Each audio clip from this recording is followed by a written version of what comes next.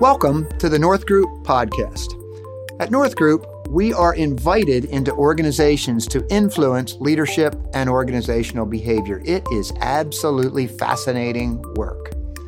Today, we invite you into one of those conversations. Craig Schloneger and Roger North today on leadership development. Craig, you know, this term, leadership development, seems to be almost everywhere these days. And you've heard me say this before when I went into business, 25, 26 years ago. These terms didn't even exist, let alone that we would see them around every corner. We have a very distinct way, a proprietary way, I guess I would say, of doing executive leadership development at North Group. But before we get into the details of that, I'm looking at you and I'm saying, hey, you're a trained accountant. You're a business guy. You're good with the numbers. And yet you're now in a business that is more qualitative than quantitative. How do you think about that switch for you and how you put the benefits of being a consultant into play? Yeah, well, there's certainly room for both sides. It's not just one side or the other side. But one of the things that I would say is my career has advanced and I've been in business longer. You see the importance of the measurement side, but you see that as an outcome to the qualities that go into more of the qualitative side. And so I see the qualitative side as being more a possibility of who somebody can become or what your business can become. And once you invest into something like that, the measurement side, the quantitative side takes care of itself.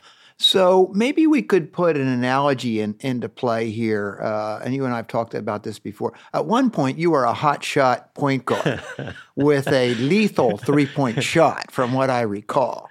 So let's use basketball. Yeah. Because otherwise I might, devolve into golf or something. Yeah. So let's use basketball.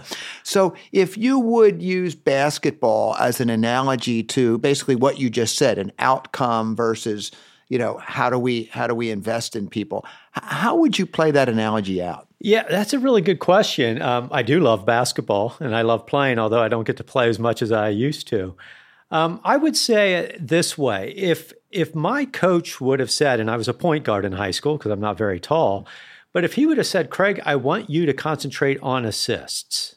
Mm-hmm. And I would only think that was the measurement, that was my role. Okay. I might pass up shots that I should be taking in order to get assists. Because you were playing to the metric? I was playing to the metric and the metric only. When really what the team needs is for the point guard, Craig, we need you to lead the team. Mm-hmm. We need you to do those things that help the team do better, to win. And if we concentrate on that part of it, then I would feel more comfortable as a point guard taking open shots, passing when I needed to pass, and it would be more of running a team as opposed to trying to achieve a metric. Mm-hmm. So then if you were progressing through the season, say, if we would go back a number of years when you were playing ball, and you would say to the coach, maybe you wouldn't have said it quite this way, but am I making progress, coach? How do I know I'm making progress? What would your coach's response likely have been after he had tell you, hey, I need you to run the team. I have a program here. We have plays here. Yeah. I need you to run that. What would he have said? I think he would have probably looked at how well the offense flowed. Okay. And how well the movement of the players and the communication was going on, if that was the approach. But at the same time, we would have also looked at the statistics. Mm-hmm. How many shots did I make? How many points per game? How many assists? And all of that kind of comes together. But what good is a person to the team if he's only looking to pass the ball? It might be helpful in certain circumstances, but I don't think it's to the full benefit of the team if that's the only purpose that player would have had. So if I would shift that back to the business environment, I think it's fairly common for prospective clients, people that you or I are in conversation with about how we can be helpful. Mm-hmm. And they've probably come to us with some sort of presenting issue, which for us most often is some sort of transition that's going to go on in their business in the future. They have next generation leaders in the business. They have sons or daughters or nieces or nephews in the business. And they eventually get to the point where they believe that their development of those folks is probably not going to be adequate. Yes. And they ask us a question like, if I would invest in a leadership development process with North Group, what would it look like, and what would success look like? Yeah. How do you respond? You probably get some form of that question at some point.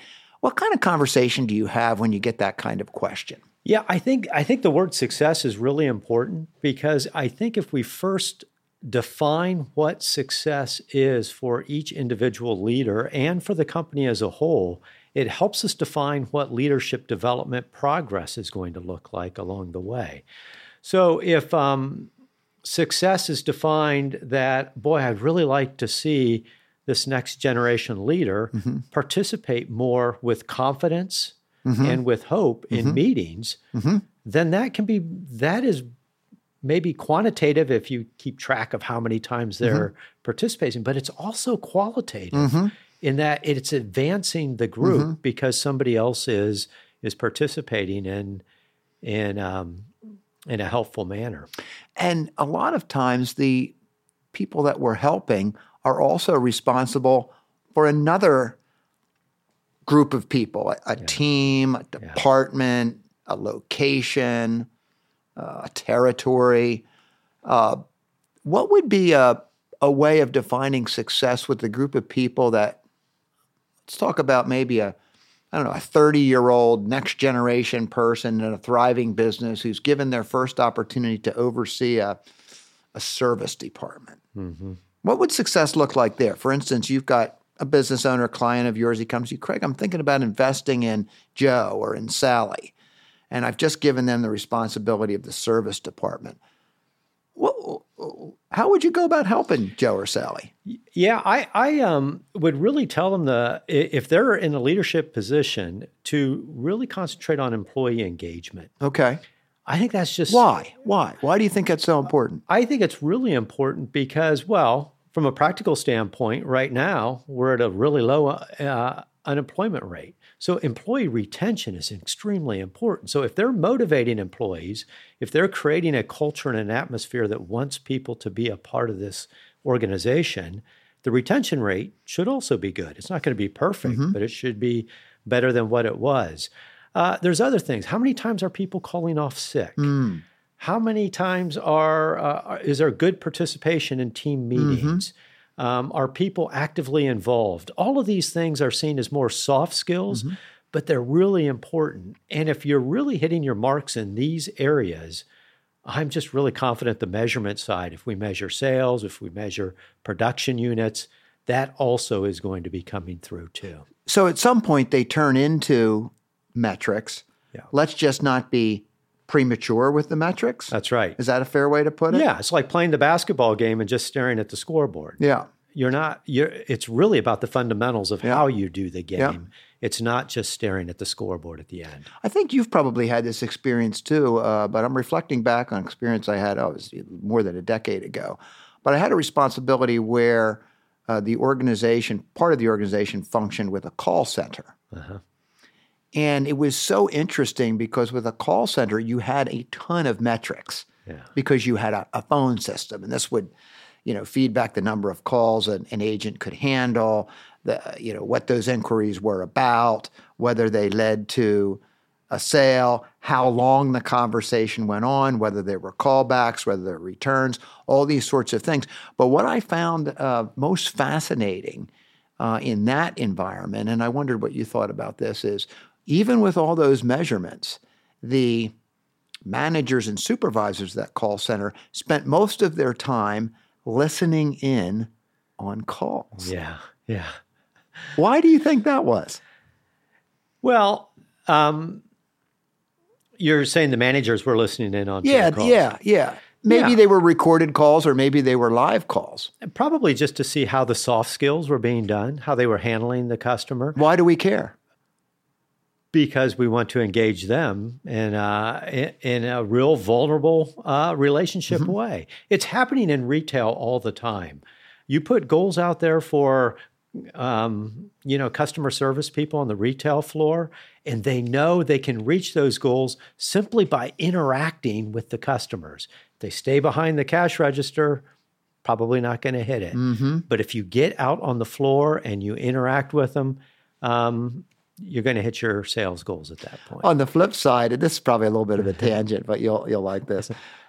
My wife, you know my wife, she's a person that likes to get things done. Sure. So grocery shopping for her is, I think she enjoys it on some level, but basically it's something she needs to get done. So there's a particular store that she enjoys, likes to go to, and she's told me on numerous occasions that there is a line, a checkout line, that she avoids. And I say, why do you avoid that person's checkout line? She said, oh, it just takes too long. I said, what do you mean it takes too long? She says, oh, well, the person is so talkative and is talking about things that I actually am not interested in, that it slows me down and I don't even know how to handle it. And my checkout process is longer than it should be. And I was thinking, wow, that is so interesting on the other side of the equation, because there is a degree at which I would enjoy being checked out, if you will, by a person who was doing both things, being efficient with the point of sale and being engaging with the customer. But at one point, you could fall one side or the other side off of that equation, and that's a developmental opportunity. It is, and I think for the role of the cashier, they are to be efficient, friendly, but efficient. The role of the person on the floor, so think of going to a hardware store and you need to find something. The first thing I do is I look around for an employee to help me, to give me some advice. And if I can't, I get frustrated, and I easily could leave with either the wrong product or nothing at all because I'm frustrated. Now, if there is somebody helping me and telling me exactly what to do, I'll probably take his advice and get whatever thing he recommends to me. There's probably lots of people we could put into this one. I'm going to put in a quick plug here, man. If you go to Baumberger's store and Lidditz for hardware, if you go to Stauffer's of Kissel Hill for your groceries, and any person in that store will walk you directly to the item. It could be a 99-cent item, and they will walk you directly there and stay with you till you make the choice. And hey, I don't know how that pays off, but that's something that they're obviously coached to do, developed to do, and I would guess that there's metrics on the other end that say that pay off for that business. That's right. And so then we come back to leadership development again. And if we take those same principles of how we engage, how we're vulnerable with our teams, how we lead them, and really care about them, that's all leadership development, and it should give confidence to everyone on the team in doing their job and their role to the best ability they can, and to show up more often than they would otherwise. Now, there's leadership development going on all over the place, or at least that's the phrase that's applied to things that are going on in churches, nonprofit organizations, businesses, families, sports teams, etc. But we have a particular belief about that and a particular 3-point model for doing that. Do you want to walk us quickly through the 3-point model and why we think it's particularly effective, particularly in developing that engaged, vibrant culture that you're talking about, that leaders need to lead, and then results in higher retention and better recruitment? Yeah, I would love to. You know, when somebody comes for one-on-one coaching or executive development with one of us, the first thing we probably do is start with the well-being side of, hey, how are you doing? How is your family? How do you feel like you're interacting with other people, both personally and professionally? Are you healthy in the different areas of life, going beyond just their leadership in the business? That's right. Physical, spiritual, mental, emotional, those things. That's right, because many times we believe we can compartmentalize things and separate our well-being with our role, and we know we can't do that, or we can't do it effectively. And so if we're not well personally, we're going to have a hard time leading other people at that time. The second piece is accountability. And it's something we talk about all the time. The higher you move up into an organization, the less accountability you have. And so what we often do is try to provide that accountability. We care about them, their well-being. And secondly, we want to provide accountability. So if somebody tells me, you know what, I really need to have a conversation with somebody about their behavior. They can be assured the next time we meet, I'm going to ask them, hey, did you talk to so-and-so about their behavior? And then we'll have a conversation about how that went, or if they didn't do that and why didn't they do that. Again, all of this brings both self-awareness and confidence as they move into other conversations down the road. And then the third item is development. And we all need development. It's a never-ending quest for all of us. And we do that through reading books together, doing short exercises, again, on self-awareness. And it's just providing an outside instrument tool to help us know how we can get better. And that last piece in particular, that we use the WAD model to recap what you just said, well-being, accountability, and development. That last part brings me right back to our mission statement here at North Group. We help leaders and organizations grow toward their highest potential. And, I just see that as one of the great privileges. That still gets me out of bed in the morning. And from time to time, it still goosebumps or raises the hair on my arms or whatever it might be when you hit a point in a conversation with a leader that is going to make a difference, not only in their life, but probably in the life of their family and most definitely in the life of the people to whom they report.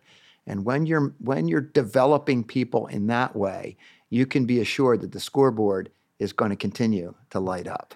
And that's a rewarding thing as well. Yeah, well said. I love that idea of the highest potential, because that's really, those people that are on a quest are really looking to reach that highest potential, both personally and professionally. And if you have those folks in your business and your organization, and you probably do, give us a call. We can talk this through.